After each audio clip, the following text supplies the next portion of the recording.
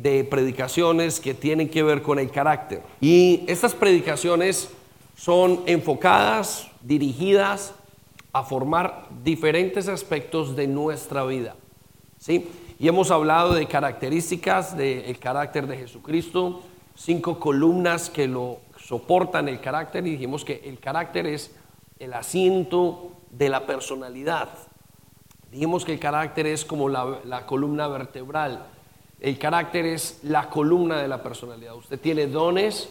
Hay algunos de ustedes que son muy graciosos, es un buen don. Hay algunos de ustedes que son muy detallistas, es un buen don. Hay algunos de ustedes que saben cantar, saben hacer cosas, saben brincar, son excelentes como personas de nosotros. Pero no es suficiente el carisma. El don se llama carisma. No es suficiente para la vida. El carisma o el don me abre las puertas en la vida, las oportunidades. Usted puede ser muy buen vendedor y le abrió las puertas para un gran trabajo. Usted puede ser muy inteligente, usted puede ser muy manitas, usted puede ser muy recursivo y le abre las puertas en la vida para muchas cosas. Sin embargo, al cabo de 2 meses, 3 meses, 1 año, 6 años, lo que le cierra la puerta es la falta de carácter. Porque lo que mantiene es la falta de carácter. Entonces, la gran mayoría nacemos con dones y nacemos con cosas que podemos hacer. Y son cosas buenas. Pero no tenemos que aprender los dones, tenemos que aprender ese el carácter. Y el carácter es la parte más difícil de formar en el ser humano. Y lo que Dios comienza a hacer cuando una persona entra en los caminos del Señor o comienza a tener una relación con Jesucristo es a formar el carácter. Desde el día número 0 hasta el último día forma el carácter. Y dijimos que esa obra o ese proceso no va a terminar sino hasta que lo veamos. Ahí seremos formados totalmente en el carácter. Por eso es que ustedes y yo nos encontramos en unas luchas bastante violentas con nuestro carácter. Y cuando usted está más comprometido con el Señor, más le forma el carácter. Más Él comienza a prepararlo como persona para que usted afronte la vida cristiana. Y muchos de los creyentes simplemente tiran la toalla en un momento de sus vidas. Muchos no saben y muchos dicen y se quejan al Señor y dicen: Señor, ¿pero por qué me pasa esto a mí? ¿Pero por qué? Y no entienden que el Señor está formando el carácter. Si tan solo entendiéramos que el Señor va a formar el carácter en nosotros, nosotros haríamos un mejor trabajo y nos prepararíamos mejor. Inclusive nos prepararíamos de tal manera que aguantáramos ese tiempo de carácter. Entonces todo el mundo está haciendo, o a todos le está haciendo el carácter formado. Y dijimos decisiones que usted tenía que tomar. Hemos hablado de las decisiones para tener el carácter de Cristo. Luego dijimos de 10 hablamos de 10 decisiones. Luego hablamos de las columnas del carácter, que fue lo que hablamos la semana pasada. Y yo quiero continuar la serie del carácter hablando acerca del carácter en determinadas áreas. Y hoy voy a hablar del carácter en el matrimonio. Voy a hablar 5 cosas que son y que forman el carácter en el matrimonio, o las que usted va a necesitar en carácter. ¿Por qué? Algunos dirán: pero dice Brian, yo estoy muy joven, yo todavía no me caso. No se preocupe, esto le va a dar tiempo para que cuando se case el joven tenga carácter en el matrimonio. Claudia dice: pero yo, ¿cuándo me voy a casar? Es exactamente igual. La preparación es para todos. Algunos dicen: yo estoy en la mitad de mi matrimonio, ¿qué hago? Pues aprenda y haga lo que tiene que hacer en este momento. Algunos dicen: bueno, yo me divorcié. Bueno, pues eso le va a llevar a reflexionar cuáles fueron sus fallas de carácter y qué cosas pudo haber hecho en ese momento. No son las 5 únicas características del carácter en el matrimonio, pero son 5 características que al día de hoy nos sirven como iglesia. Entonces quiero que usted las anote. No voy a gritar, así es que esté conmigo porque no puedo gritar. Vamos a comenzar por 1 Corintios capítulo 1. Mire, hay hombres que se casan con mujeres guapísimas. Y hay mujeres que se casan con hombres con muchas características buenas. Y uy, el tipo es un empresario, uy, el tipo es esto, el tipo es lo otro. Y saben una cosa, al final el matrimonio se cae porque le faltó el carácter, ¿sí? Entonces no es el don con el que usted llegó al matrimonio, no es la belleza. Pasando la belleza todo va cayendo. Dice la ley de la gravedad, ¿sí? Con el tiempo vamos disminuyendo, nos vamos volviendo más viejos. Pero es importante que el carácter permanezca, ¿sí? Bueno, antes de ir a ese, vamos a comenzar con la primera característica de una vez. Les iba a explicar algo acerca de la iglesia, pero está bien. O vamos más bien a Mateo 11, versículo 29. Y un gran profeta, amigo, me dijo de estas palabras: el hogar es el laboratorio de Dios, donde se encarga de formar y crear el carácter de los que están juntos. Mire, Dios tiene un laboratorio, y el laboratorio donde Él hace la gran parte del trabajo es el matrimonio. ¿Sí? Ahora, el matrimonio es la base, la base de la familia. El matrimonio es la base principal, la columna de la familia. La familia es la base de la sociedad y la sociedad es la base de las naciones. Por consiguiente, si un matrimonio está mal, hay hijos mal. Si un matrimonio está mal, hay una familia mal. Si los matrimonios están mal, hay familias mal. Si las familias están mal, hay comunidades y hay problemas sociales.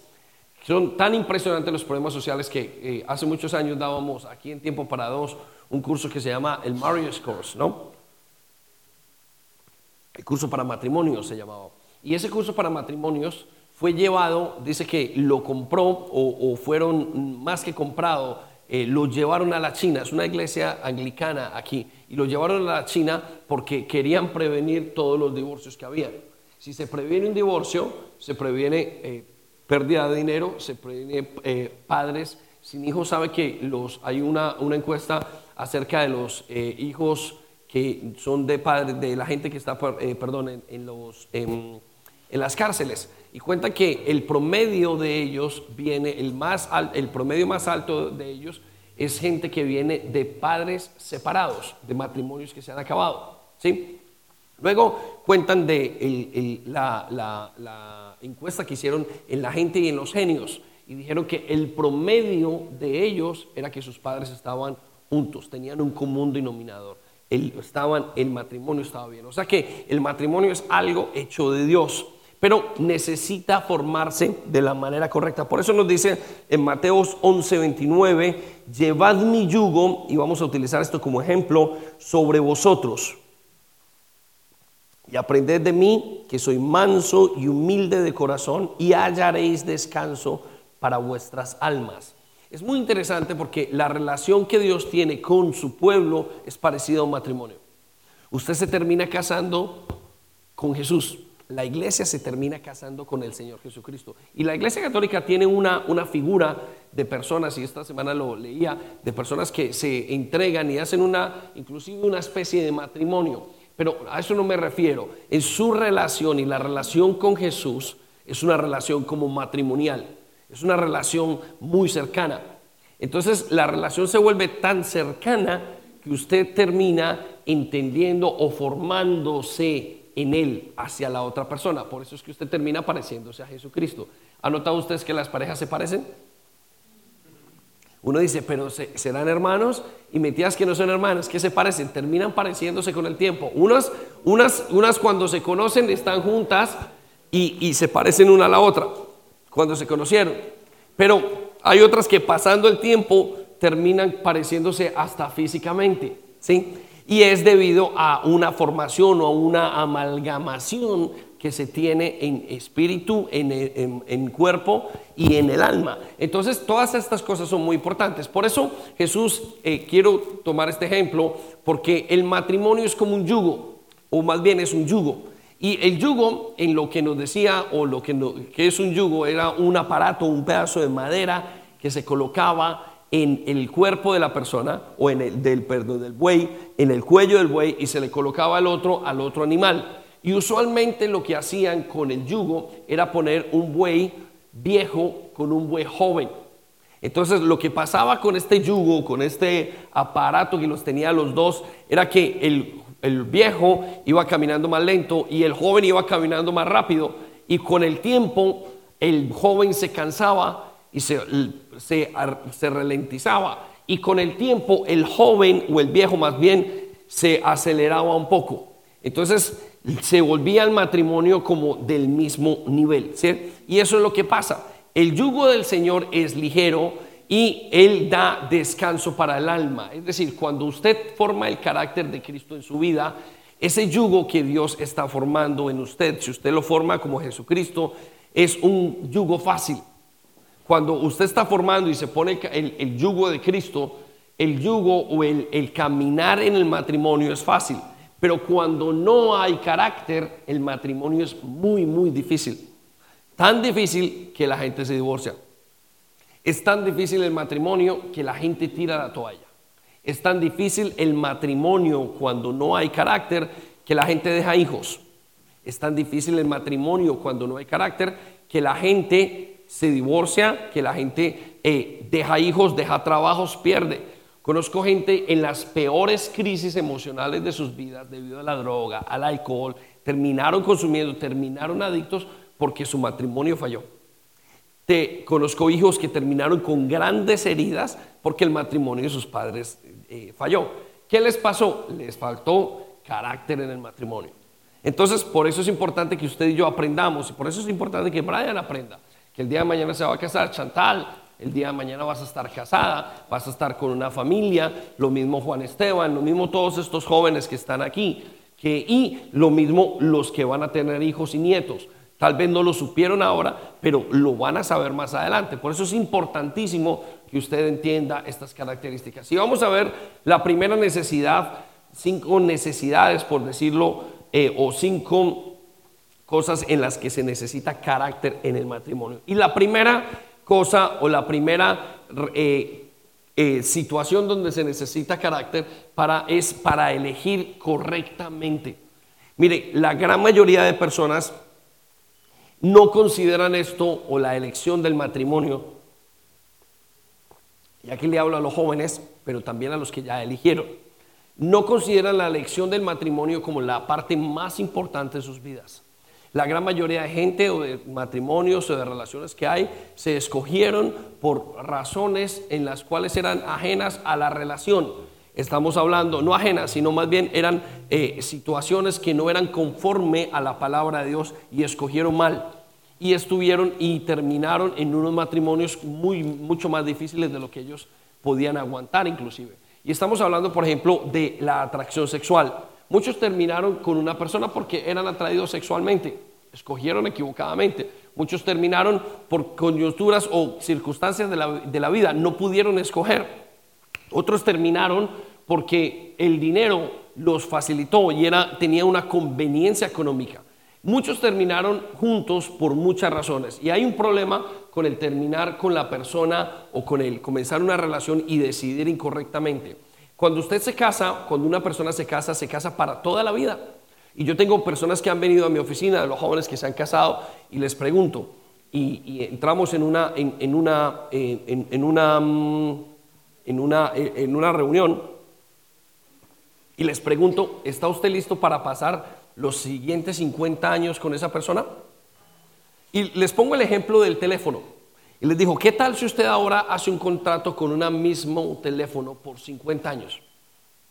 ¿Sí? Y la gente comienza a pensar, yo tengo que escoger, es la decisión más importante, la segunda decisión más importante después de conocer a Cristo es con quién me voy a casar. Usted va a pasar el resto de la vida con esa persona. Usted va a pasar el resto de la vida acompañando a esa persona. Dios nos da una cosa muy bonita que se llama el enamoramiento. Pero no es suficiente que usted simplemente se quede en el enamoramiento. El enamoramiento a la hora de tomar una decisión es como tomar una decisión borracho. Imagínese que usted ahora, yo tomo a una persona, a la persona con la que me quiero casar y la emborracho. Y esa persona queda bajo los efectos del alcohol. Y quedando bajo los efectos del alcohol, le digo a esa persona, fírmeme un contrato con que usted va a estar conmigo toda la vida. ¿Sí? Sería terrible ese fírmeme un contrato con el que usted va a pasar conmigo toda la vida tomándolo borracho. Es uno, digo, pero usted no está ni consciente. Muchas personas toman una decisión inconsciente porque estaban ebrios en ese momento. No estaban ebrios de alcohol, estaban ebrios de las emociones, estaban ebrios del sexo, estaban ebrios por algún motivo, sus mentes no eran 100% conscientes. Repita conmigo, conscientes. Y esas personas no fueron conscientes y hallaron una gran problemática en sus vidas. Porque uno se da cuenta con quién se casa es después de muchos años. Muchos tienen consejeros alrededor, el papá, la mamá, y le decían no te cases, no lo hagas así, y terminan en un momento de su vida muy desagradable. Por eso la Biblia nos dice en Proverbios capítulo 21, versículo 19, que es mejor vivir solo en el desierto. Note usted esto, cómo lo dice el Señor acerca del carácter, de la manera como yo decido. Dice, es mejor vivir solo en el desierto que con una esposa que se queja y busca pleitos. Note la palabra y lo que él dice. Ahora, yo sé que este versículo habla acerca de las esposas, ¿sí? Pero estamos hablando de los esposos y esposas. Tomar una decisión y llegar a tomar una decisión con una persona que la misma palabra de Dios dice, es mejor estar solo en el desierto. En el desierto no hay agua, en el desierto no hay nada. En el desierto se está tremendamente mal. Y la Biblia compara el matrimonio y la dificultad matrimonial con la soledad que se experimenta en el matrimonio. Así es que si usted no tiene carácter para definir qué es lo que quiere en su vida y para elegir, los días a venir van a ser días muy difíciles. Por eso todo comienza en cómo escojo. Cuando usted escoge la persona con la que usted va a estar, usted tiene que mirar su papá o el papá de la persona, la mamá. Si es mujer, el varón tiene que coger y decir, bueno, ¿cómo se va a casar cómo trata a su mamá? ¿Cierto? Porque de la misma manera como trata a la mamá, va a tratar al papá. Va a tratar al esposo. No, a ver, me equivoqué. La mujer, el hombre tiene que mirar cómo la mujer que va a ser su esposa cómo su novia ha tratado o cómo trata a su papá. Porque la manera como trata a su papá es la manera como va a tratar al esposo. Todo eso tiene que ver. Si estamos en una era donde la gente no ve, ¿qué es lo que vemos? El Instagram, el Facebook, vemos una cosa, vemos a todo el mundo muy bonito, vemos a todo el mundo en cosas que son completamente irreales y no logramos pensar. También otra de las cosas que tenemos que tener en cuenta es las necesidades que nosotros tenemos. Porque muchas veces lo único que nosotros o lo que hacemos para llenar o para tomar una decisión con quién estamos es una necesidad emocional que tenemos. Entonces hay gente que se fijó porque estaba esperando y deseando ser amado por alguien. Mire, cuando no ha habido paternidad en el hogar, la mujer o el varón busca a alguien que lo ame, especialmente la mujer. Entonces viene un joven y le dice yo te amo, pero en realidad quiere acostarse con la persona, quiere tener una vida sexual o quiere vivir sus emociones, y la persona al no estar llena se va a dar en los brazos de ese caballero. Al final pasan 20 años y no van a poder tomar o nunca se van a poder mantener su matrimonio porque se comenzó el matrimonio de la manera que no era. Por eso es importante ver primero la palabra de Dios. ¿Qué es lo que dice Dios acerca de esa persona? ¿Me caso con una persona que va conmigo a la iglesia? Yo conozco matrimonios de personas que se casaron con gente fuera del matrimonio, fuera de la iglesia. Y no es que esté mal la gente fuera de la iglesia. Lo que pasa es que después a ella le va a gustar venir a la iglesia y a él no, o viceversa, y no van a querer y se va a romper la relación, y luego cuando estén intentando buscar al Señor van a ser una gran problemática. La gran mayoría de gente dice no, eso no es un problema. No, es una verdad, es un problema. Por eso el carácter que usted tiene que tiene que tener para decidir, tiene que ser un carácter muy claro. Usted tiene que conocerse, usted tiene que haber hecho un trabajo ya en su vida. Miren, usualmente las mujeres se recuperan de los problemas y se recuperan fácilmente de los divorcios, pero los hombres no se recuperan de los divorcios fácilmente. Cuando un hombre pasa por un divorcio y se quedó en ese divorcio, es volver a comenzar, es otra cosa. Las mujeres tienen una fuerza más, un talante, tienen a los hijos, un deseo por seguir adelante. Por eso es importantísimo que usted entienda qué es lo que Dios quiere frente a su relación. Y si usted ya tomó una decisión, pídale perdón al Señor. Señor, perdóname, yo no tuve carácter para pedir esto. Ahora dámelo mientras estoy acá. Ahora, todos los matrimonios tienen una dificultad. No hay uno que conozca, me casé con Jesucristo porque ya tengo 100% carácter, ese sí está formado. No, todos requieren un trabajo. Pero muchos de los trabajos que tenemos que hacer al no consultar a Dios, al no haber tenido carácter para tomar la decisión, luego se vuelven un dolor de cabeza gravísimo, que dejan hijos sin un matrimonio. ¿Por qué? Porque cuando yo como padre me divorcio, mis hijos van a tener una puerta abierta al divorcio. O sea que esa decisión es muy, muy importante. Y por eso también nos dice la Biblia en Proverbios 18:22, que el que haya esposa, haya el bien. Vamos a mirar. El que haya esposa, haya el bien, y él alcanza la benevolencia de Yahweh. Ahora, ¿cómo va a hallar una esposa o un esposo para hallar el bien? Bueno, es a través del carácter. Usted tiene que mirar qué es lo que dice, y el Señor lo va a llevar a que usted ya no se mueva por los sentimientos, que usted ya no se mueva porque yo sentí que era la mujer de mi vida. Si usted va a sentir, quiero que sepa que después de 20 años usted no va a sentir que es la mujer de su vida. Usted va a tener que decidir que es la mujer de su vida. ¿Estamos? Usted se pone, la gente dice, no, el joven dice, yo lo cambio, yo lo transformo. No, para casarse hay que casarse correctamente. Por eso hay que tener mucho carácter para tomar esa primera decisión. Usted tiene que poner sus sentimientos a un lado y vivir por principios. Aquellos que no lo han tomado, ¿cuáles son los principios? Es un hombre que ama a Dios. Es una mujer que ama a Dios, cree en lo mismo. ¿Cómo es la relación con sus padres? Vaya un día donde no tenga que vivir una apariencia. Porque claro, si usted va a las 5 de la tarde y ella sabe que usted vaya, se va a pintar los labios, se va a pintar, ese día se baña el joven. Salió de su casa bañado. Y mentiras que si usted vaya un día a las 8 de la mañana, el joven todavía está durmiendo a las 11 y usted se va a casar con un vago, con una persona que no hace nada. ¿Por qué? Porque usted no fue capaz de observarlo en su momento donde estaba descuidado y tomó la elección según eso. Muchos toman la elección según el físico, pero el físico no es nada, porque la belleza es relativa al ojo, pero el carácter, eso sí es importante. Y hay gente que dice, no, yo no me caso con este porque es muy aburrido, es medio así. Y quizás ese que tiene ese carácter para ser aburrido, pero tiene una vida constante, es mejor que aquel que es una dicha y un cuento para todo y realmente no es capaz de tener un carácter y de formar su carácter. Por eso es muy importante su elección. Y a la hora de esa elección es muy importante el carácter, formar el carácter para preguntar, para decirle a las autoridades que están en su vida, cuáles son sus autoridades, su papá, su mamá, aquellas personas que saben y que ven la carrera desde afuera, sus pastores, aquellos consejeros. ¿Por qué? Porque esas personas van a saber cómo usted toma la decisión.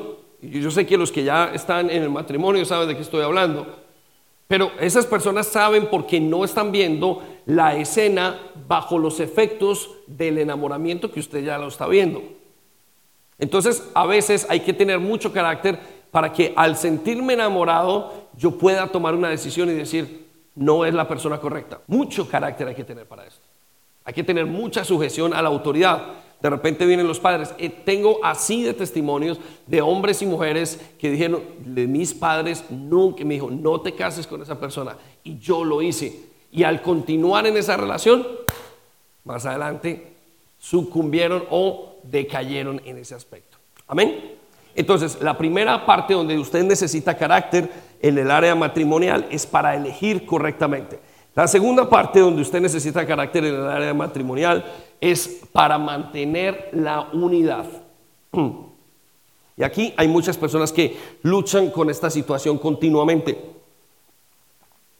Para mantener la unidad o para estar unidos. Y nos vemos en Marcos, podemos ver en Marcos 3:24 que una de las situaciones en las cuales el Señor Jesucristo habló acerca del carácter era la división. ¿Y por qué hay una división? Porque son dos personas totalmente independientes que se casan a vivir. La gran mayoría de personas, de parejas que tienen problemas, es porque no tienen una misma visión. Son parejas divisivas. ¿Qué significa divisivas? Dos visiones. División, dos visiones. Y cuando un matrimonio tiene dos visiones, no va a ninguna parte. Usted puede colocar el mismo buey que le habíamos hablado con el mismo con el yugo, y esos quizás usted cambia el yugo y el buey tira para allá y el otro buey tira para este lado y nunca se avanza en el matrimonio. Por eso muchas de las relaciones se dañaron porque les entró la división, porque tuvieron dos visiones, no iban para la misma parte. Es muy difícil encontrar parejas que vayan a la misma parte. Por eso usted tiene que formar el carácter para estar unidos. Es decir, me uno a esa pareja. Escuche lo que dice en Marcos capítulo 3, versículo 24. Si un reino, o sea, un matrimonio, está dividido contra sí mismo, ese reino no se puede mantener en pie. O sea, si una familia no tiene la misma visión, si una pareja no va a la misma parte, es muy difícil que se mantenga en pie. Y eso lo vemos en todos los aspectos. En el aspecto familiar, lo vemos en el aspecto de los hijos. Hay padres o hay parejas que uno quiere disciplinar al hijo y el otro dice que no. Hay parejas que uno quiere venir a la iglesia y el otro no. Hay parejas que dicen uno quiere diezmar, el otro no. Hay parejas que dicen yo quiero servir al Señor, el otro no. Hay parejas que dicen yo quiero dar, el otro dice que no. Entonces todo en la vida tiene que ver con tomar decisiones. Y recuerde lo que dijimos el primer día. Una de las necesidades que usted y yo necesitamos, que de las necesidades de formar el carácter es nuestra capacidad de decisión. ¿Por qué? Porque usted en todas las áreas de su vida va a tener que decidir. Usted decide qué se pone hoy, usted decide si va a la iglesia, usted decide. Todos los aspectos de su vida son basados en decisiones. O lo hace o no lo hace. ¿Estamos? Entonces miren lo que dice el siguiente versículo.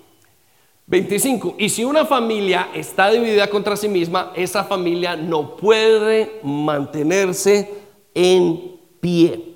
Por eso, para uno en la vida, el carácter en la vida, una de los elementos del carácter de la vida matrimonial es la unidad. Usted tiene que unirse. Y note aquí esto. Puede que usted tenga una mejor idea. El esposo tiene la mejor idea y la esposa tiene una idea que no es tan buena. La pregunta es, ¿cuál de las dos ideas bendice Dios? La gran mayoría de gente piensa que Dios va a bendecir la idea que es la mejor. Y Dios dice, yo no bendigo la idea que sea la mejor. Yo bendigo la idea en la cual ustedes estén de acuerdo. Es muy importante. Si la pareja se pone de acuerdo en la idea que es buena, ahí hay bendición. Si la pareja se pone en la idea que es menos buena, ahí hay bendición. ¿Por qué? Porque en el matrimonio Dios está formando el carácter. El matrimonio es un laboratorio, es un gimnasio donde Dios toma, donde Dios hace. Ahí Dios experimenta con usted y conmigo. No es que experimente, más bien Dios lo forma para experimentar. Entonces hay iglesias, hay familias, y parejas que son divididas totalmente porque no supieron que tenían que tener unidad. Y la unidad no viene sola. La unidad es una decisión. Entonces quiero que piense, si usted es capaz de unirse a una persona, y usted, escuche esto, usted tendrá que unirse a una persona totalmente diferente en usted. Una persona que fue criada en una familia totalmente diferente. Usted va a tener que unirse, en el caso, por ejemplo, de aquellos que se casan con extranjeros. Van a tener que unirse a una cultura totalmente diferente. Yo recuerdo con Sandy, que Sandy es ecuatoriana y comimos parecidos, pero realmente hay unas diferencias muy grandes entre ella y yo.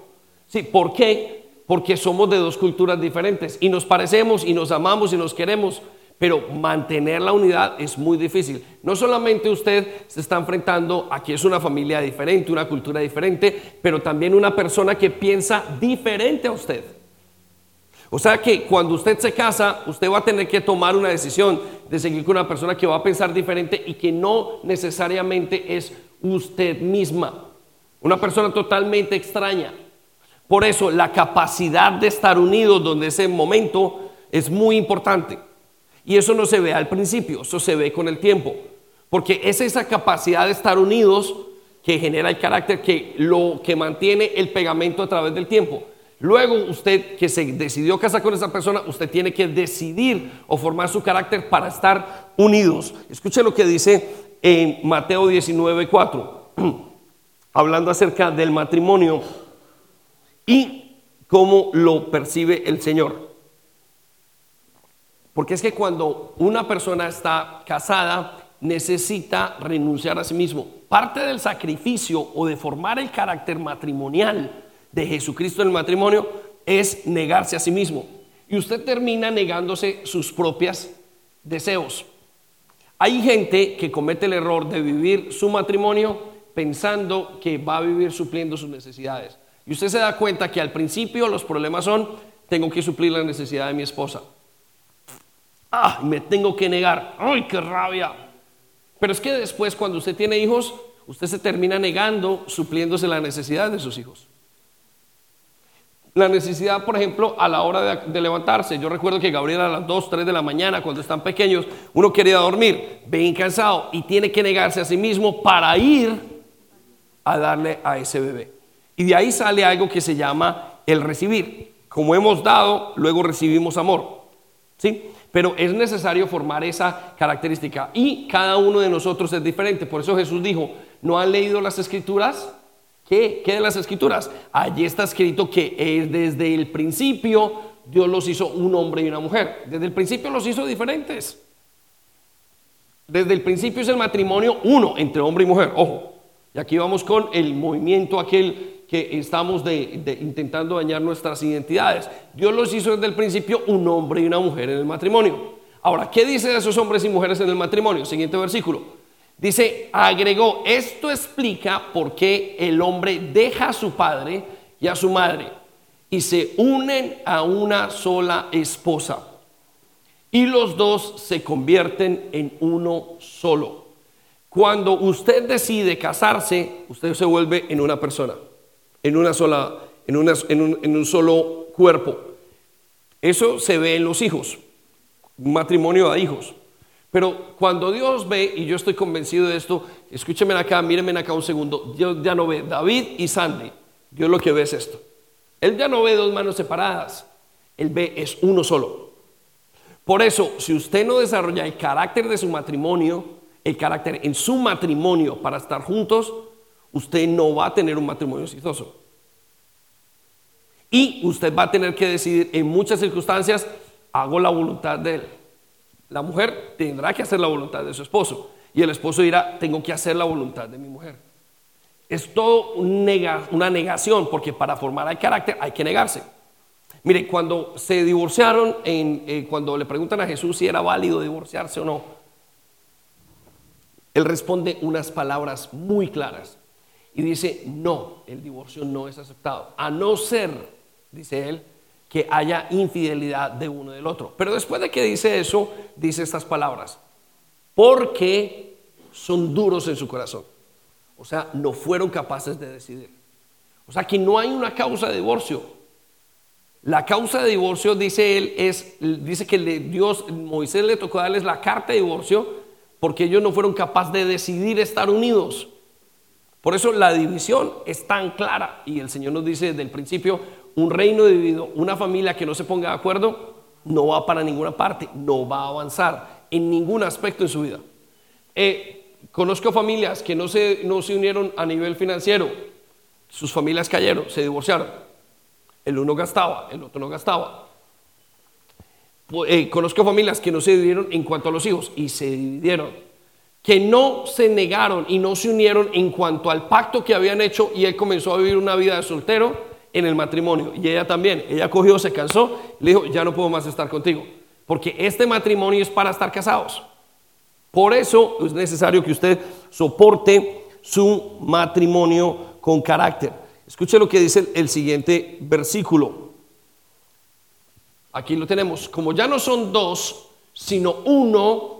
Aquí viene la parte de Dios y la templanza de Dios, y lo sella con esto: que nadie los separe. Repita conmigo: nadie. Repita más fuerte: nadie los separe lo que Dios ha unido. ¿Qué quiere decir eso? Que Dios no espera que nuestro matrimonio se dañe, que Dios espera que nosotros tengamos el carácter de unirlo cada tiempo. Por eso van a venir circunstancias difíciles y usted va a tener que vivir esas circunstancias. Ahora, Mateo 18 y 19 nos da una clave, y la clave es el estar juntos. Y escuchen cómo va la clave. Hay muchos que dicen: donde dos o más, dice cada rato Sandy, es un versículo que le encanta a ella, y dice: donde dos o más estén de acuerdo, ahí estaré yo presente. Pero quiero que sepan que este versículo es el versículo también matrimonial. Dice el Señor: otra vez os digo. Cuando dice otra vez, está diciendo: esto es algo que continuamente usted tiene que hacer. Cuando yo le digo a un joven de estos, otra vez le digo, es porque quiero que lo haga. Y porque eso es una regla.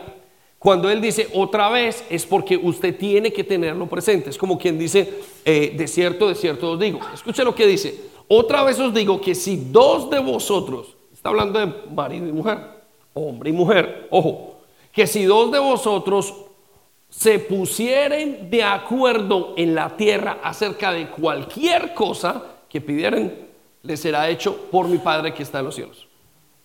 ¿Qué está diciendo? Que Él bendice la unidad en el matrimonio.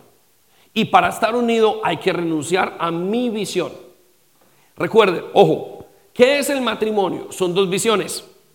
Yo me caso, David Henao, colombiano, hombre. Sandy se casa, mujer, ecuatoriana, mujer, ¿cierto? Y nos metemos, ella tiene una visión de su matrimonio, yo tengo otra visión de mi matrimonio. Luego nos ponemos y tenemos que renunciar cada uno a la visión que tiene y hacer una visión conjunta. Y eso es tenaz. ¿Por qué? Porque usted no ha acostumbrado. Si usted se casó a los 30 años, usted estuvo 30 años viviendo a su manera. Y ahora tiene usted que vivir de acuerdo a otra persona. Por eso el matrimonio necesita mucho carácter. Por eso necesita ser formado de una manera y bastante trabajo. Por eso dedicamos y hacemos tiempo para dos. Por eso la Biblia habla tanto del matrimonio. Por eso nos da reglas. Porque la formación del carácter es muy importante. Aquellos de nosotros que venimos de padres separados es porque no lograron estar unidos.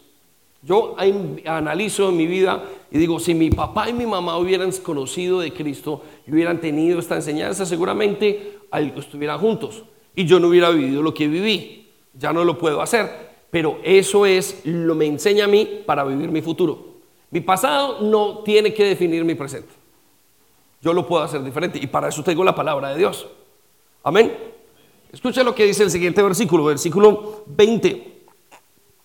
Porque donde están dos o tres, pero vamos a hablar de dos en el matrimonio, hombre y mujer, y vamos a hablar del Señor Jesucristo. Donde están dos o tres congregados en mi nombre, ahí estoy en medio de ellos. Entonces, si usted quiere tener un matrimonio fuerte, usted necesita desarrollar el carácter de la unidad. Y quiero que sepa esto. Recuerdo que hace muchos años vino un hombre que se llamaba Enrique Escobar, y recuerdo que nosotros estábamos en ese tiempo haciéndonos pareja, pues creciendo. Sandy y yo tuvimos una dificultad, que Sandy perdió a su papá a los 6 años o 7 años, murió, y ella fue criada por su mamá y por su abuelo, pero su abuelo era un poco lejano. Y mis padres se divorciaron cuando yo tenía 2 años y fui criado por mi mamá.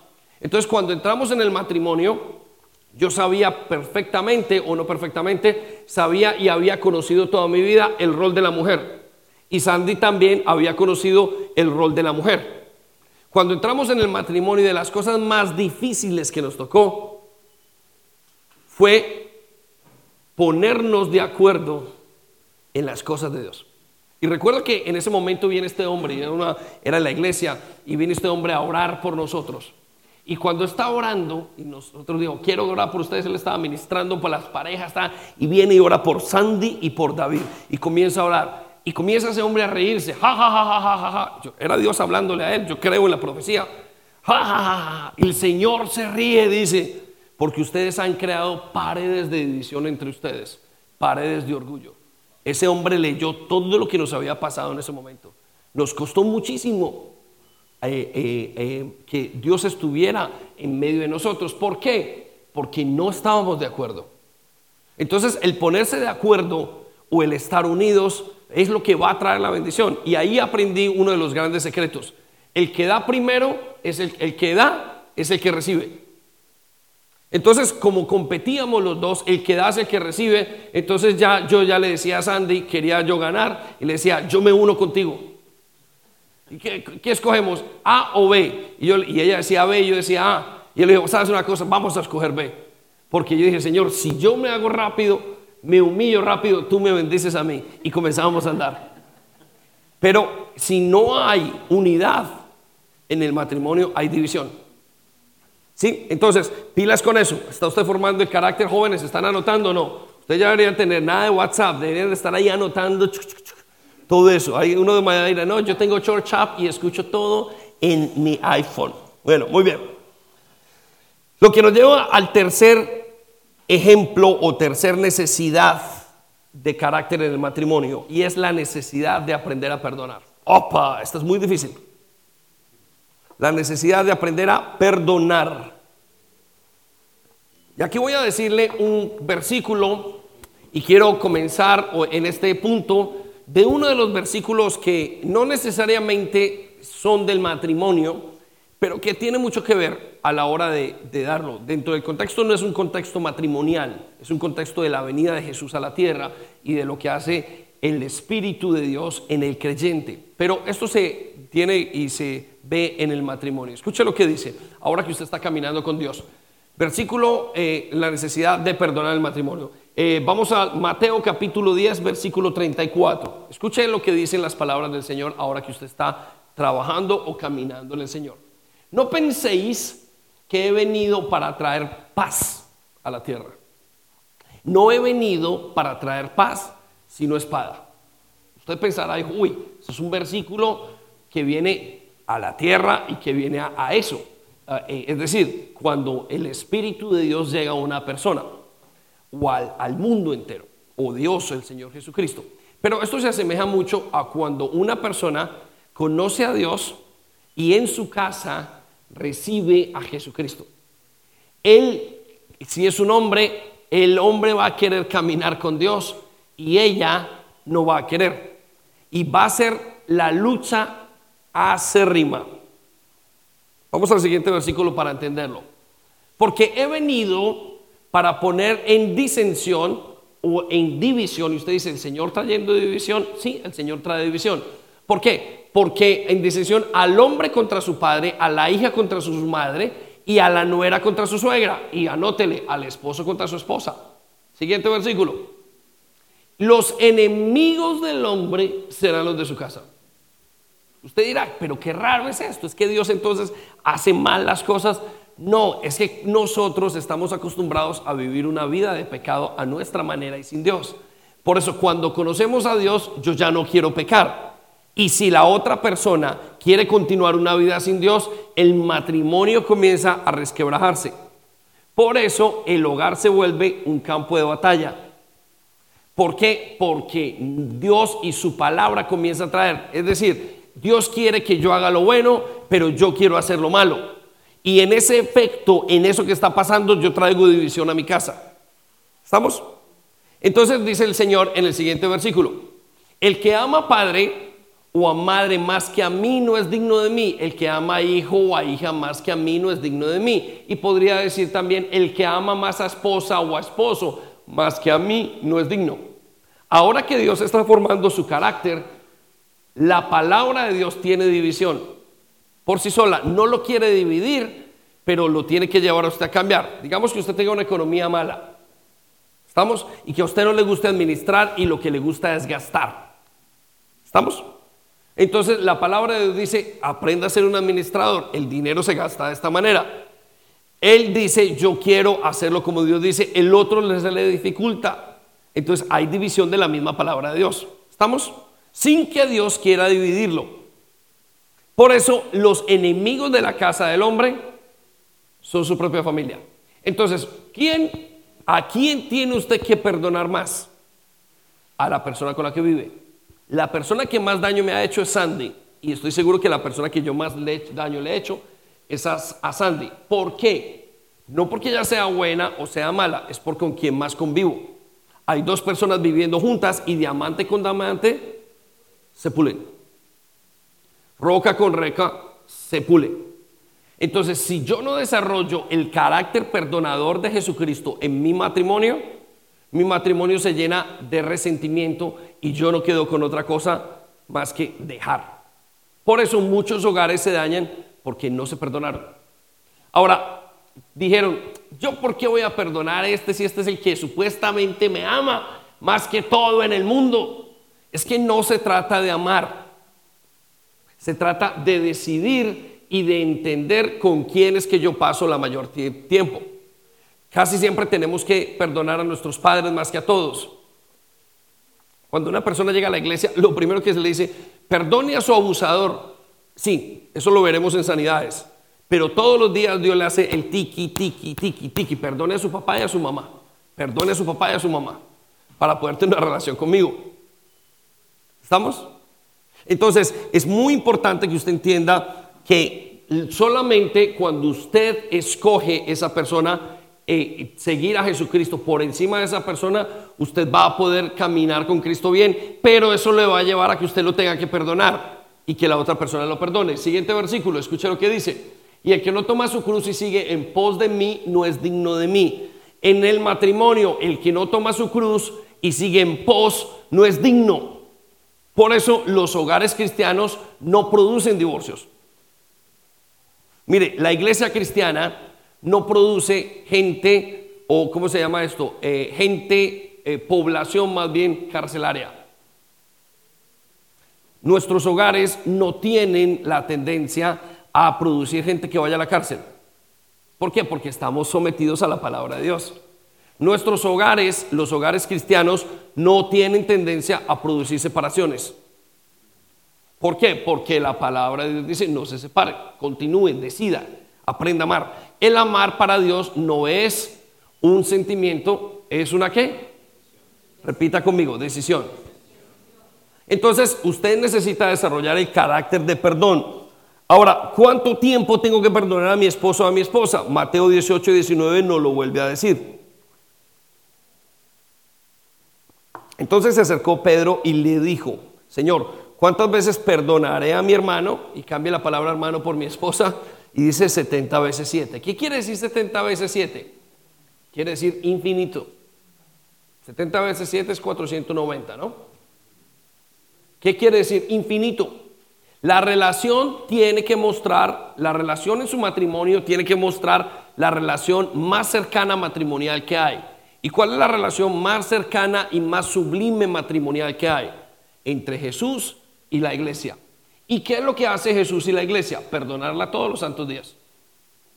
Usted es la iglesia, ¿y qué hace Jesús con usted? Todo el día lo perdona, y usted la embarra, y usted vuelve otra vez, y todo el día perdona. En la relación, si usted quiere buscar el modelo para tener su matrimonio, usted tiene que buscar a Jesucristo y a la iglesia y observar las palabras en la Biblia, cómo es que Él se comporta con la iglesia, y la perdona, la saca, la limpia, la lleva continuamente. Por eso el perdón es una parte esencial del carácter en el matrimonio. Lo que nos lleva a entender una cosa que vemos en Mateo 6:14, que el matrimonio o el perdón en el matrimonio es una obligación. Repita conmigo, obligación. Vamos a mirar por qué es una obligación. Porque si perdonáis, dice acá, porque si perdonáis, y ese sí es un condicional. Escuchen lo que dice: si perdonáis a los hombres sus ofensas, os perdonará también a vosotros vuestro Padre Celestial. Versículo siguiente: mas si no perdonáis a los hombres sus ofensas, tampoco vuestro Padre os perdonará vuestras ofensas. Si usted no perdona en el matrimonio, usted no tiene relación con Dios. Si usted no perdona la ofensa de su esposa, si de una pareja no hay perdón, no hay relación con Dios. Dios no puede bendecir ese hogar. Eso es lo que está diciendo. Si en un hogar, por eso el carácter perdonador, usted tiene que saber, ahora que usted está en su matrimonio, o que va a comenzar su matrimonio, o cuando comience su matrimonio, prepare su garrafa de perdón. Porque cada vez que pase usted, hágale, siga, perdone, y que no se le agote. Usted tiene que tener su cantimplora de perdón aquí llena, su tanque de perdón. Entonces, váyase al matrimonio lleno de perdón. Porque todos los días usted va a sufrir, o todos los días, o la gran mayoría de días, usted va a sufrir decepciones. Porque se casó con una persona que no era como usted. Haberse casado con usted mismo. Lo repito, no. Si hubiera usted casado con usted mismo y aún así se cansa usted de usted mismo y dice: qué pereza, me divorcio. ¿Estamos? Entonces, tercera característica es el perdón. Cuarta necesidad de carácter en el hogar, y aquí viene una parte importantísima, es la necesidad. Se necesita de carácter para asumir el rol bíblico. Miren, uno de los grandes retos, y por eso le dije, hay muchas cosas, pero en este día y en este tiempo es necesario que el hombre y la mujer sepan cuál es su papel. Sí, les contaba que Sandy y yo nos casamos, y cuando nos casamos tuvimos el problema porque yo hacía el papel de la mujer. Como mi papá no hizo su papel en su matrimonio, yo no lo vi, yo solamente vi a una mujer que era hombre y mujer. Ella no era hombre y mujer, no me malentiendan el concepto. Ella hacía las veces de papá y de mamá y tenía que hacer todo y afrontar en la vida todo. Claro, cuando yo crezco, yo solamente veo eso y obviamente hay una tendencia.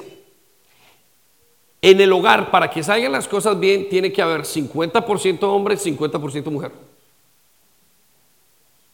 50% hombre y 50% mujer. Si no hay ese 50 y 50%, ¿sabe qué pasa? No hay un buen matrimonio. Y los hijos tienen que tener ese 50 y ese 50. Cuando a una persona le falta el 50, se crió con el 50. Con la mitad, no creció bien, porque es necesario. Y muchos de nosotros no alcanzamos a dar el 50 de nuestra medida. Entonces hay hombres y mujeres aquí en este momento, como yo, que fuimos creados con 20 y con 30. Mamá dio 30 o 40 y papá dio 10. Y eso nos hace a nosotros una personalidad y un carácter demasiado dañado. Y tenemos que recuperarlo en Jesucristo. Por eso cuando llegamos al matrimonio, uno de los más grandes retos es vivir el rol. Porque en este momento estamos en situaciones donde la mujer dice: yo no quiero ser esposa, yo quiero ser el hombre de la casa. Y el hombre dice: yo no quiero ser el esposo, yo quiero ser la mujer de la casa. Y hay unos roles muy claros. Mire el rol para el hombre, Efesios 5:22. Todos estamos en una degeneración de los roles supremamente fuerte. Así es que ustedes jóvenes que se van a casar, ustedes tendrán que conocer el papel. ¿Cuál es el papel? Usted se tiene que sentar con una lista y dice: ¿qué es lo que hace el hombre bíblicamente? Y qué es lo que hace la mujer bíblicamente. Y aquí yo no estoy hablando de limpiar los platos, no estoy hablando de levantarse, ni de amamantar o de cambiar los niños. Es claro que la mujer tiene que amamantar al niño. Si la mujer no amamanta al niño, el varón no le sale de ninguna parte. Entonces hay cosas que son obvias y que si no lo hacen, no logran ser. Yo recuerdo que en una estancia en mi vida, en la crianza de Gabriela, yo recuerdo que a la hora de disciplinar, y la Biblia dice: la mujer sabia es la que edifica el hogar. Pasamos una etapa donde yo disciplinaba a Gabriela y Gabriela no cambiaba. Pero resulta que Sandy en un momento se metió y le dio una disciplina y Gabriela inmediatamente cambió. Y Dios me llevó a entender una cosa: que quien tiene que edificar el hogar es la mujer y no el hombre. No es lo mismo cuando habla una mujer a sus hijos, una mamá, que cuando habla un esposo a sus hijos. Ahora, ¿cuál es la crisis? La crisis es en el rol. Por eso usted va a tener que tener mucha berraquera para afrontar el rol. Y si usted está en el matrimonio, aquí tiene que haber un trabajo fuerte. Vamos a mirar qué es el rol del hombre. Efesios 5:22 dice así: porque el marido, el 21. No, 22 o 21, 23. 23, Cami, 23. Empezamos con la mujer. Escuche lo que dice. Importantísimo. Una de las cosas más importantes. Mujeres, hombres tienen que casarse y este va a ser su papel. Yo voy a hablar de dos partes del papel importantísimos. Dice: porque el marido es la cabeza de su esposa. Repita conmigo: cabeza de su esposa. Y usted dirá: esto es machismo. Esto no es machismo. Esto es el nivel correcto. ¿Cuál es el problema que tenemos al día de hoy? Que hay hombres que no quieren afrontar el liderazgo del hogar. Y son tan culpables como las mujeres que no quieren sujetarse a un esposo. Porque ¿qué mujer va a sujetarse a un esposo si su esposo no quiere vivir el liderazgo? ¿Qué significa el liderazgo? El liderazgo significa llevar el camino de la relación. El liderazgo significa la autoridad emocional, física, espiritual para tomar decisiones. Significa que yo debo como hombre mostrar el camino espiritual. Nos hemos visto que las iglesias están llenas de mujeres. Afortunadamente nuestra iglesia tiene un 50 y 50, 55, 45 o 45, 55, gracias a Dios. Pero la gran mayoría de las iglesias tienen mujeres solas, las iglesias especialmente las latinas. ¿Qué ha pasado? El liderazgo masculino ha dimitido. ¿Cómo lo ha hecho? Hombres que no quisieron tomar su posición. Prefirieron estar cómodos y decir, mujer, hazlo como tú quieras. Prefirieron estar cómodos y no tener el carácter de humillarse delante de Dios y Señor, muéstrame el camino. Por eso se olvidaron de que este es el papel de ser la cabeza de su esposa. ¿Cómo? ¿Quién? Como Cristo es la cabeza de la iglesia. Por eso sus matrimonios dimitieron. No quisieron tomar decisiones. Cuando lo hicieron con machismo. No quisieron tomar el rol. Porque para tomar el rol hay que ser muy valiente, hay que tener talante. Usted quiere ser el jefe en un lugar, en una empresa. Bueno, usted tiene que ganárselo. Y aquí no es que el marido se lo tenga que ganar porque ya ha sido dado por Dios, pero tiene que ser construido. Y hay hombres que no quieren construirlo. Hay hombres que no están dispuestos a entregar lo que tiene que hacer. Entonces el hombre dejó de hacer lo que tenía que hacer. Dejó de hacer su rol. Dejó de traer el dinero a la casa. Dejó de disciplinar. Dejó de entregar. Dejó de hacer su papel como esposo. ¿Estamos? Entonces el reto de los hombres ahora es ese. ¿Por qué? Porque estamos en una sociedad donde los géneros se están dañando. Él quiere salir a trabajar. ¿Por qué sale una mujer a trabajar? ¿Por qué sale una mujer a trabajar teniendo los hijos en casa y creándolos? Estamos hablando de un momento. Porque su esposo no quiso dar dinero. No quiso asumir el liderazgo, no quiso asumir la responsabilidad. ¿Por qué una mujer muchas veces asume y es la mujer la que manda en casa? Porque el esposo no quiso mandar. No fue capaz de tomar el rol. Y como no tomó el rol, entonces toda la casa se daña. Puede que funcione por un tiempo que la mujer sea el rol de la cabeza. Yo he analizado esto hace muchísimo tiempo, precisamente en mi relación con mis padres. Bueno, mi mamá hubiera podido haber hecho cosas mejores si hubiera sabido toda en mi vida cristiana o cómo se forma la vida cristiana. Pero ¿cuál fue su error? Como un hombre que no quiso tomar el papel, e entonces tuvo que la mujer tomar el papel del rol de esposa o de mamá, y entonces nosotros seguimos esa condición. Como seguimos esa condición, cuando llegué a mi matrimonio tuve problemas. Entonces me tocó formar mi carácter y ser el jefe de la familia. Pero es que el jefe de la familia no es porque la Biblia diga que usted es el jefe de la familia. Quisiera todo el mundo que eso fuera así. El jefe de la familia es porque usted ha asumido el liderazgo. La gran mayoría de mujeres no quieren asumir el liderazgo de la familia. Es porque vienen de problemas emocionales. ¿Por qué asumen ellas el liderazgo? Porque el varón no lo quiso tomar. Las mujeres realmente quieren estar con sus hijos, quieren ser cuidadosas, quieren cuidar. El hombre quiere salir y alcanzar. Entonces, ¿por qué hay tantas mujeres que quieren salir y hacer alcanzar y traer las cosas a la casa y hacer el papel? Porque en algún momento la información equivocada entró y ellas tuvieron que asumir el papel. Pero cuando usted habla con ellas, ellas hubieran querido una persona como un papá que las defendiera. ¿Qué quiere una hija de un papá? Que me proteja. ¿Estamos? Si no encuentra esa hija del papá, ¿quién lo tiene que proteger? La mamá. Entonces ella dice, yo soy la que tengo que proteger mi hogar. Por eso sale al matrimonio y cuando está allí no encuentra a ese hombre y ella tiene que asumir la responsabilidad. Pero cuando usted habla con ella diría, yo hubiera querido criar a mis hijos, tener un hombre que hiciera el trabajo. Pero como no fue berraco, entonces me tocó a mí asumirlo. ¿Estamos? Lo mismo tiene que ver entonces con Efesios capítulo 5, versículo 22. Ok. Para las esposas, parte de recuperar el rol, y aquí le estoy hablando de un término muy general, es sométase cada una a su marido. Y si usted se pregunta, estas son las dos decisiones más grandes que tiene que hacer, más generales y más grandes que se tiene que hacer en el matrimonio, y hay que tener pantalones. Hay que tener pantalones para decir, amada mía, vamos a hacerlo de esta manera y demostrarle en el día a día. ¿Qué mujer que su esposo traiga su dinero a su casa, que su esposo sepa, que su esposo sea un esposo espiritual, que su esposo no se va a sujetar a ese esposo? Todos lo van a hacer porque es la manera como funciona. ¿Qué mujer no lo va a hacer? Ahora, no lo hace ni toma las riendas cuando alguien tiene, y como no las toma, yo las tengo que tomar. Por eso usted tiene que entrar y saber qué es lo que se espera de un hombre. La mujer tiene que decir, ¿qué espero de un varón en mi casa? Y tiene que saber entrar al matrimonio porque su papel va a ser someterse a su marido. Ahora, ¿qué mujer se va a someter a un marido que es un vago, que no tiene carácter? Un hombre que no quiere tomar decisiones en la vida. Un hombre que hay que empujarlo para ir a la iglesia. Un hombre que hay que empujarlo para las cosas espirituales. Entonces ella dice, como yo no tengo un patrón que seguir, entonces me toca ser mi propio patrón. ¿Justifica eso? No. Ella tendrá que tener pantalones suficientes, carácter suficiente para decir, mi posición es esa, la ayuda idónea de mi esposo.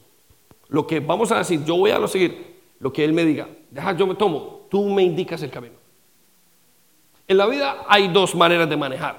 O usted maneja o maneja al otro. ¿Sí? Y eso tiene que ver con el rol. Entonces las mujeres tienen que estar supremamente, si quieren un matrimonio que funcione a la perfección, es decir, a la mejor de la medida que podamos funcionarlo, tiene un rol determinado. Usted puede ser la que manda en su casa y su marido no. Tarde que temprano se le nota en su hogar, tarde que temprano usted está cansada, tarde que temprano. Conozco mujeres solteras o mujeres solteras no con hijos, que como mi mamá, es que recuerdo el caso de mi mamá, y recuerdo que me decía, una vez me pide perdón la vieja y me dice, la vieja o la cucha o la, que no salga, edita esa parte porque tiene que ver una cosa buena. Y recuerdo que decía mi amada madre, nos pedía perdón. Dice, mamá, ¿por qué nos pide perdón? Me dijo, porque yo los tuve que tratar a ustedes, no los traté con cariño, con ternura, porque tuve que ser papá y mamá. Y yo sé que eso es lo que le pasa a casi todas las mujeres que son separadas. Les tocó asumir los dos roles. Tocó la ternura que ya viene creada en ellas, que es la ternura normal de la mamá, que es el estado normal de la mamá, y le tocó ser ¿qué? Un sargento con el hijo. Para eso está el esposo, la autoridad. Tenía que venir, mire, este jovencito no hace y no hace y no hace. Venga para acá, para. Pero ella le tocó hacer los dos papeles, porque el papel que ustedes quieren hacer es el papel no de proteger de esa manera, sino de mantener, es el papel de cuidado. Es un papel que ustedes hacen, ya viene claro. Donde llegan los muchachos a las 10 o 12 o a veces y coge y les cocina y tan y se levanta y hace. Yo no me para cocinarles, ustedes se cocinan. ¿Por qué? Porque no me sale naturalmente. No me sale ese cuidado de hacerlo, a no ser que sean pequeños, no me sale ese cuidado porque no está en el hombre. Pero sí me sale corregirlos, traer el dinero y hacerles y mostrarles la vida. Eso sale normal, es como fuimos creados. Por eso muchas de ustedes, madres, no pudieron meter el rol porque sus hogares fueron dañados. ¿Y cuál es el hogar? Los países donde las mujeres mandan más en el mundo son 3 países. Primer país es Colombia, donde las mujeres tienen más, ¿cómo se llama? Lugares de autoridad, debido a que a la deformación de los hogares colombianos. El resto de los 2 lugares son 2 lugares centroamericanos, pero en este momento esa crisis la está viendo todo el mundo. Entonces es la iglesia la que tiene que tener el carácter de hacer eso. Estas jovencitas tendrán que decir, cuando llegue mi esposo, yo quiero un esposo que siga el camino, que siga, y yo mantengo la casa, yo mantengo lo que tengo que hacer, y yo cuido a los hijos, y yo los formo, y yo los tengo, y yo los llevo al colegio, y yo les enseño la palabra de Dios, pero necesito que ese hombre venga. Pero si yo tengo que tener 4 hijos, 3 hijos que tengo, más el hombre que es un varón que se volvió el hijo, hay una dificultad, ¿sí? Y ese es el caso con muchos hogares, porque él no quiere asumir el rol. Hay otros casos donde ella no quiere asumir el rol porque no quiere. Entonces tendrá que tener el carácter para saber, esto es lo que yo tengo que hacer. Miren, el señor que está aquí en la alabanza, o Sandy, que está en el pastorado, sabe que yo soy el pastor y que ella está en segundo lugar. ¿Es el segundo lugar malo? No, eso fue lo que nos llamó el Señor. Eso es el don que tenemos. Y ella dice, está bien. Y yo digo, está bien. Yo tengo un jefe. Y yo no digo, yo quiero el lugar de mi jefe. No, yo tengo un jefe. Hay una autoridad, hay una cosa. Y usted lo hace ya. Usted se monta en un bus y dice, quítese para acá, yo manejo. Usted respeta su posición. Los roles nos ayudan a respetar la posición. Por eso es necesario que en su matrimonio hay carácter para mantener el rol. Amén. Muy bien, vamos al siguiente y la última, y me pasé otra vez, ustedes me mantienen aquí, ¿verdad? ¿Qué va? Vamos, se necesita carácter para no manipular. Y esto va muy combinado con lo que acabamos de decir. Son 5 características o 5 necesidades de carácter del hogar. Así es que varones, asumir el rol, mujeres, asumir su rol en el matrimonio. Las mujeres necesitan ver un papá que puede ir. Una persona que sea capaz, que quiera ser capaz. Pero la mujer, el hombre necesita ¿qué? Ver una mujer que se quiera someter. ¿Sí? Ahora, someter suena duro, no suena duro. Usted ya lo hace, usted tiene jefes. Ahora, quiero decir que el hombre no es que no se someta. El hombre tiene que estar sometido a Cristo o a su pastor. Así funciona, no funciona de otra manera. Trátelo y me cuentan 20 años cómo le fue. Espero que no. Entonces, la quinta necesidad la vemos y es la necesidad o el carácter para no manipular al otro. Esa lista la podemos cuadrar mejor. Escuche lo que dice. Primera de Corintios capítulo 7 versículo 4. La Biblia nos habla de que en cuanto al matrimonio, escucha esto que es muy interesante, ni la esposa es dueña de su cuerpo, puesto que pertenece a su esposo. Tremendo, no lo había oído ninguno aquí. Dice, no, yo no. Escuchen lo que dice, ni el esposo es dueño de su cuerpo, puesto que pertenece a su esposa. Gracias, Espíritu Santo.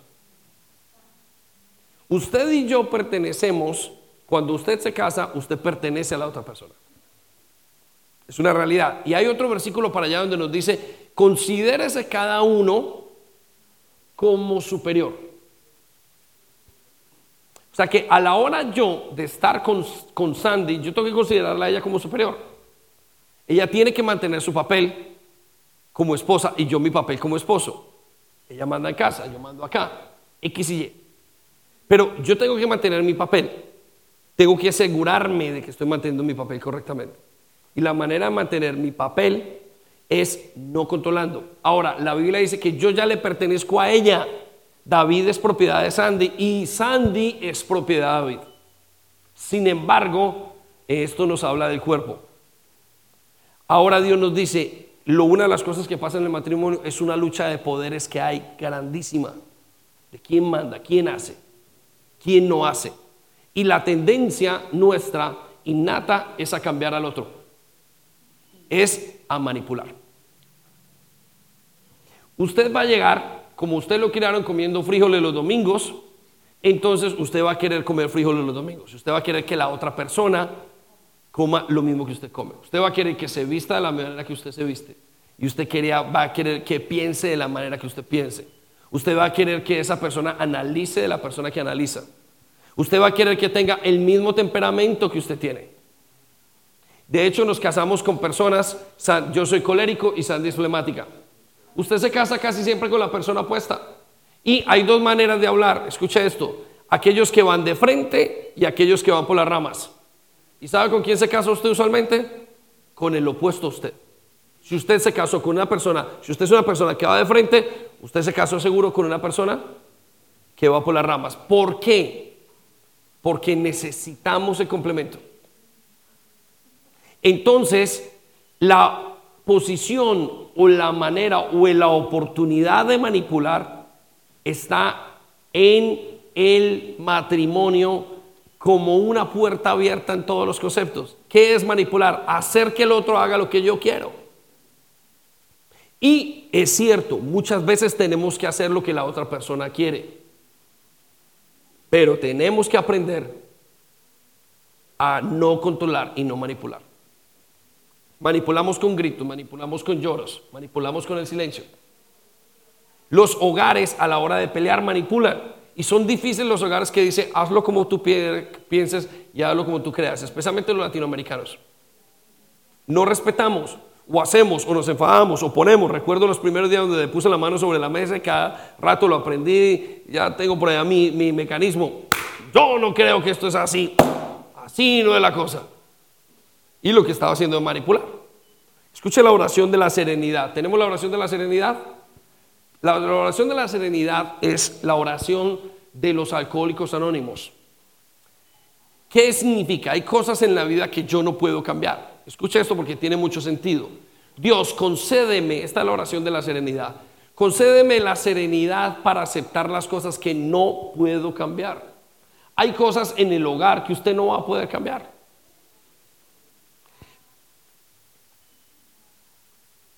El valor para cambiar las cosas que puedo y la sabiduría para reconocer la diferencia entre uno y el otro. Cuando usted va a llegar al matrimonio, una de las cosas que usted tiene que hacer es: yo no puedo hacer que ella haga lo que a mí me da la gana. Usted se va a encontrar haciendo dos cosas: o separado o cansado.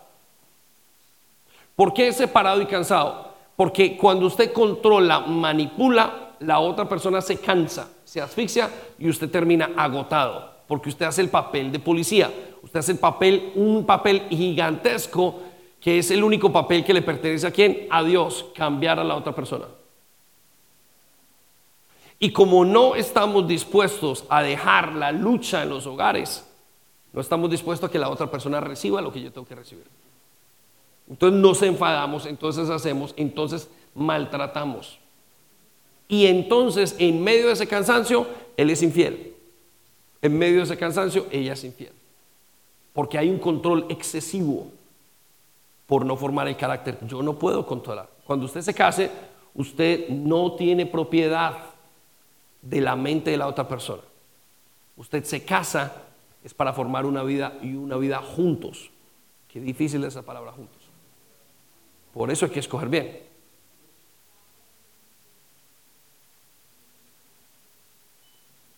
Esa lucha de poderes en los hogares, la única manera de hacerlo es formando el carácter. ¿Cómo se forma el carácter allí?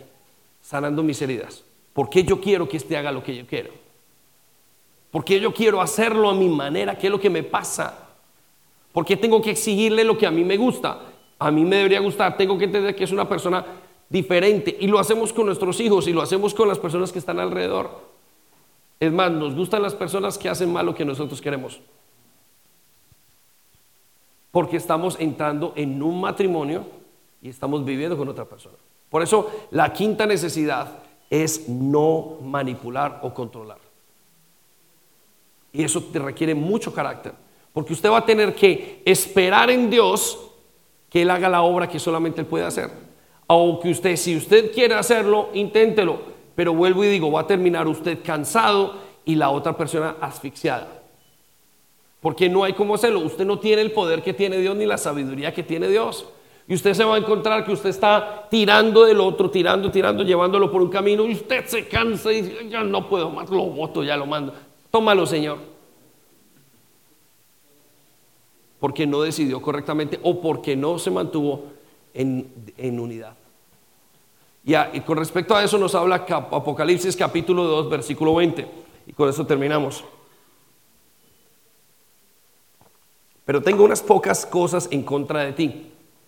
Ahora, ¿cuál es la cosa que tiene en contra? Es que toleras a un espíritu que se llama Jezabel, o a una profetisa, y enseña y seduzca a mis siervos y fornica, en fin. ¿Qué es lo que quiere decir esto? Dios no está enfadado y no le molesta que usted tenga o haya controlado. Lo que a Él le enfada es que en el matrimonio nosotros toleremos y no trabajemos la manipulación. ¿Sabe por qué? Le voy a decir por qué. Porque una de las cosas que Dios más trabaja y más respeta, uno de las leyes más claras para Dios en nuestras vidas, se llama el libre albedrío. Dios respeta su decisión. Mire, si usted no quiere seguir a Dios, Dios le duele en el corazón, pero lo respeta y lo deja ir. Si usted se quiere hoy quitar la vida, o una persona se quiere quitar la vida, Él dice: no quiero, pero lo deja tomar la decisión. Si una persona dice: ven, viene, y Él dice: respeto su decisión. Cuando Dios lo llamó a usted, lo cambió. Note una cosa, que Él en su proceso de restauración y de formación y de santificación, Él no está cambiando ni manipulando su vida. Dios no manipula. Él lo que está haciendo es transformando y le está dando el tiempo, y Él va a hacerlo como tiene que ser. ¿Cuál es el problema? Cuando yo comienzo a manipularlo. Entonces, cuando yo paso ese concepto que se llama libre albedrío y lo paso por delante y lo rompo porque quiero manipular a Sandy, entonces yo estoy rompiendo un principio que es de Dios, el principio del libre albedrío. Todo lo que va a hacer Dios en usted siempre va a respetar algo que se llama su identidad. Por eso es que le molesta muchísimo lo que hace Satanás, dañar la identidad de los jóvenes y de las jovencitas con la atracción al mismo sexo. Él le molesta todos estos casos de, ¿por qué? Porque hay cosas, corrientes, pensamientos que dañan la identidad del ser humano, dejan que ellos dejen de escoger correctamente y tiene que ver, rompen el sistema de libre albedrío. Amén.